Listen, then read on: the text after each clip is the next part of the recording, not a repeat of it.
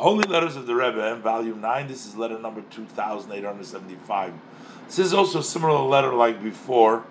Baruch Hashem, dated the 26th of Menachemov, Shin Yudaled, Brooklyn. Shalom Uvracha. This is a similar letter like before, in which a student was writing to the Rebbe, and the Rebbe says, I'm responding to your letter you're writing about your studies, how you're progressing and your order of studies.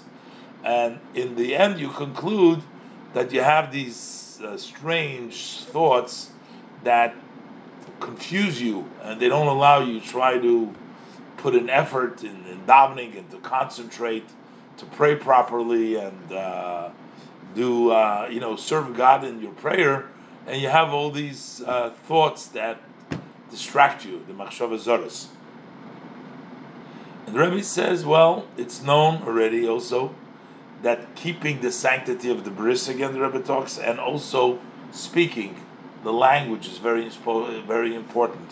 The student, you got to be careful when what you speak, and that inevitably, if you don't speak grossly, then this takes away some of the bad thoughts. The Rebbe gives another advice. The Rebbe says, have an open sefer, an open siddur in front of you. Look inside the siddur.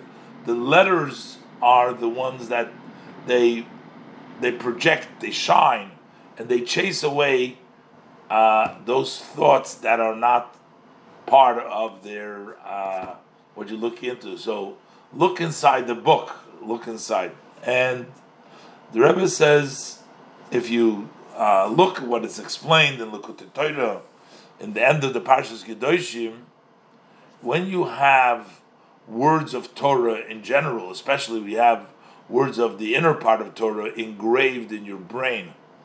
In other words, the engrave, it takes up some brain space, having words of Torah engraved in there.